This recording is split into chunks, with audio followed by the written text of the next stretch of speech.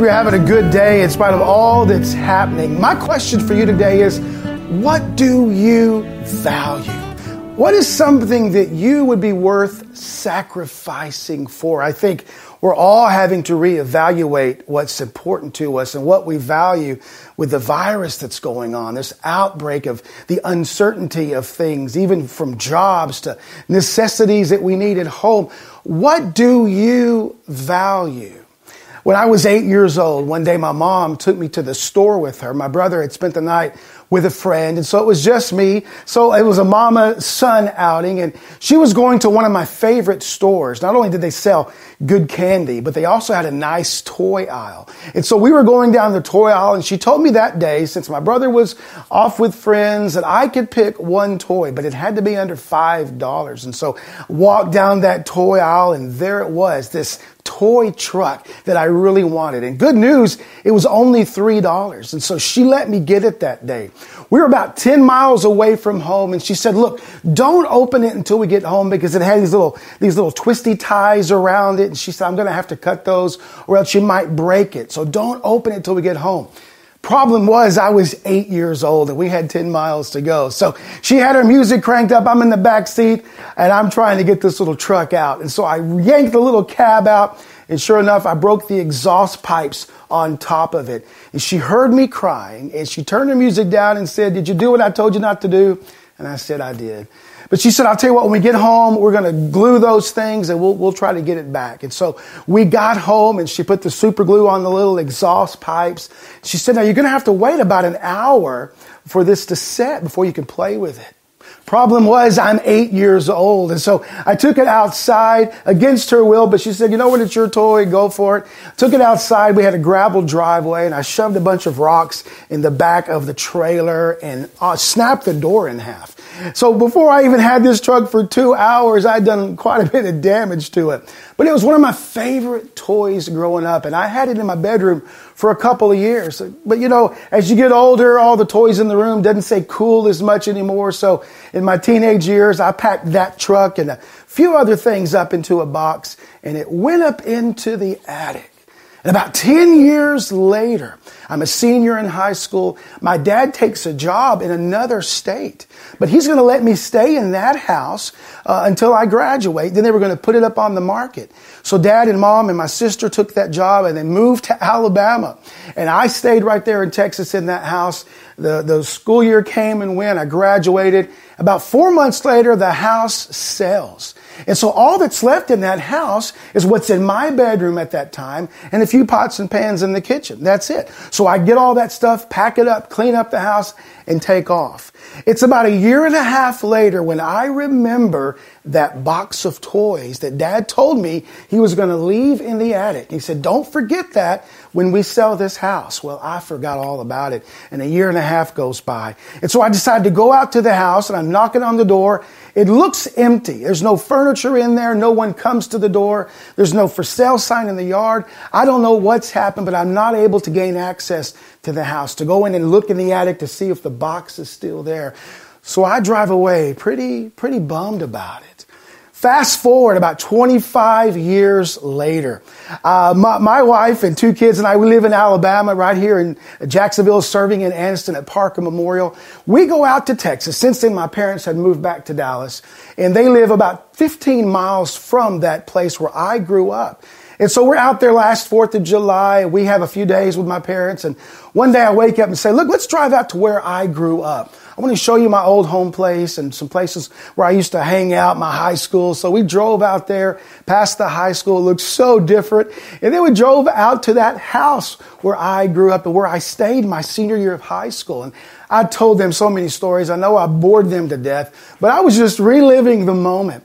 And then I said, let's go down to Waxahachie. That's about 10 miles away from where I grew up in that house. And so we drove down there, and they had just finished up with a 4th of July parade around the town square. And as we walked around the town square in the little courthouse, there were a couple of antique shops. So we went into some of those, and there was one in particular that we went into, and me and the kids went to the toy aisle while my wife was looking at furniture and all that. And we walked past this shelf, and sitting on this shelf in the vintage toy section was a truck. it looked a lot like my truck. In fact, I went over to it and I took it off the shelf and I began to hold this thing, and I told my kids the story. I said, I had a truck just like this. And in fact, the exhaust pipes are missing, just like they were the day I broke them, the day we bought this thing. And I turned the thing around and I said, wow, the door is jammed. It won't come down. And the longer I held this truck, standing there with my kids, the more convinced I became that this was my toy. I mean, as I stared at it, it has rust on it. And I remember leaving it out in the rain several times and doing all kinds of things with this truck. And I took it in there to the cashier and I said, what can you tell me about this truck? And he had one thing to say. He said, I don't know anything about it except it's been here a long time. But then he made a statement that I've never forgotten. He said, it's not really worth anything until the right person walks in and sees it. And that was me. He wanted $65 for this vintage truck, but I paid for it. My mom paid $3 for it the day that I got it, but $65 was not a high price to pay for someone like me that saw value in it. I had a story with it. I believed 100% that this was my car. This was my truck. Only about 10 miles from the place I grew up, with the story that happened and all the scars and the exhaust pipe, it's mine. I knew it was mine. And so I took that and bought that. And I've told the story about that to our youth here at Parker. And anytime someone walks into my office and they see that and they ask about it, I get a chance to share something. But I go beyond the story of this truck because the gospel is in this truck. You see, God created you and I, Adam and Eve, perfect, sinless. And he placed us in a perfect place called the Garden of Eden. But we turned our back on our Creator and we sinned. I mean, and sin is like God's kryptonite. He cannot be in the presence of it. He cannot fellowship with it. But you know what?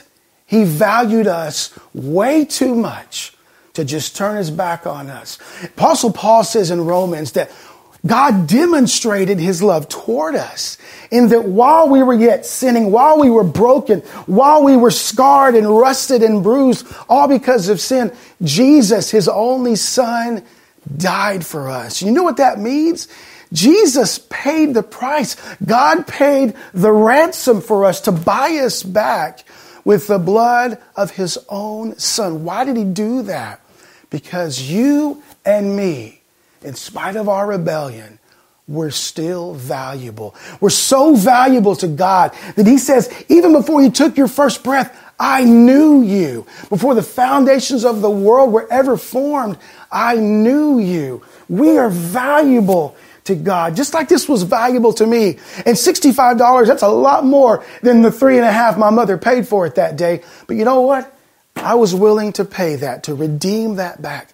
But God paid the greatest price of all to buy you and I back because we're valuable. You know, there are some absolutes in life, and we're learning about that right now during this virus outbreak. But there are absolutes are things that are truth. No matter the person, no matter what the situation is, no matter the circumstance, an absolute is truth. 2 + 2 will always be 4, no matter who you are, no matter the circumstance, no matter the situation. But the greatest absolute of all is the gospel of Jesus Christ. Because no matter who you are, no matter the circumstance, no matter the situation, Jesus died for you and he rose from the grave for you. Why? Because his Father valued you and said, there's no price that I will not pay to have you back. So what is your value of you today? Maybe you've been living based on what someone's opinion of you is, and it's been less than good. Or maybe you've bought into the devil's lie like so many of us have. The devil says we're worthless and that God doesn't care about us, that God's put us over here on this shelf somewhere and abandoned us. But that's not what the cross of Christ says. It says, I have given my all for you. Have you received that by faith? I was 25 years old when I surrendered my heart to Christ. I didn't know a whole lot then, but I knew enough about that gospel absolute that I was a sinner. You didn't have to convince me of that. I knew the things that I had done wrong.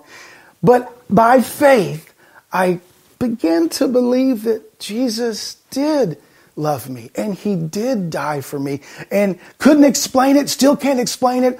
But by faith, I believe Jesus rose from the grave, and all that happened because God valued me. And by faith, on May 8th, 1995, I received that into my heart. And you know what? The closer I get to the Lord, the more I begin to understand just how much he does value not only me, but he values you. And I stand here today with the absolute assurance that if this virus was to get a hold of me and take me out, or something else, that the moment I breathe my last on this earth, I would be in heaven, all because of Jesus and all because of God's value for me. Have you received that?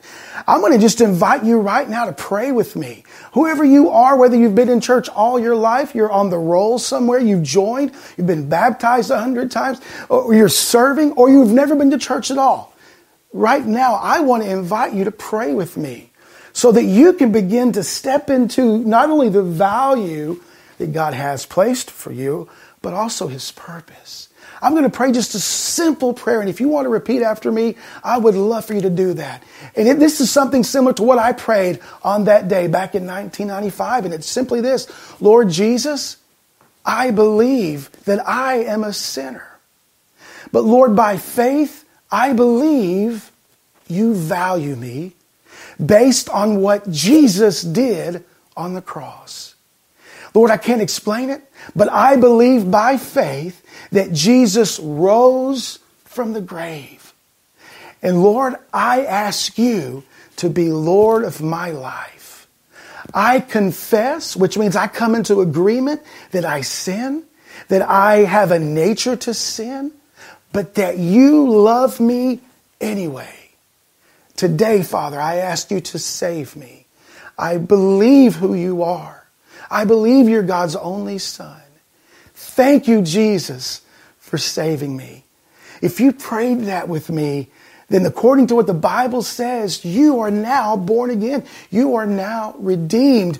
You have now stepped in to the value God has for you. And I want to encourage you to live a life of gratitude from this point on. That's why I worship. That's why sometimes my worship is kind of loud and kind of, demonstrative, because I know what life was like before I came to Jesus. And I know now what it is to have Christ in my heart, filling me full of his value and his purpose. I pray for you in the name of Jesus, no matter who you are, however you find this video, whether it's in the next hour or maybe 10 years from now, you discover this.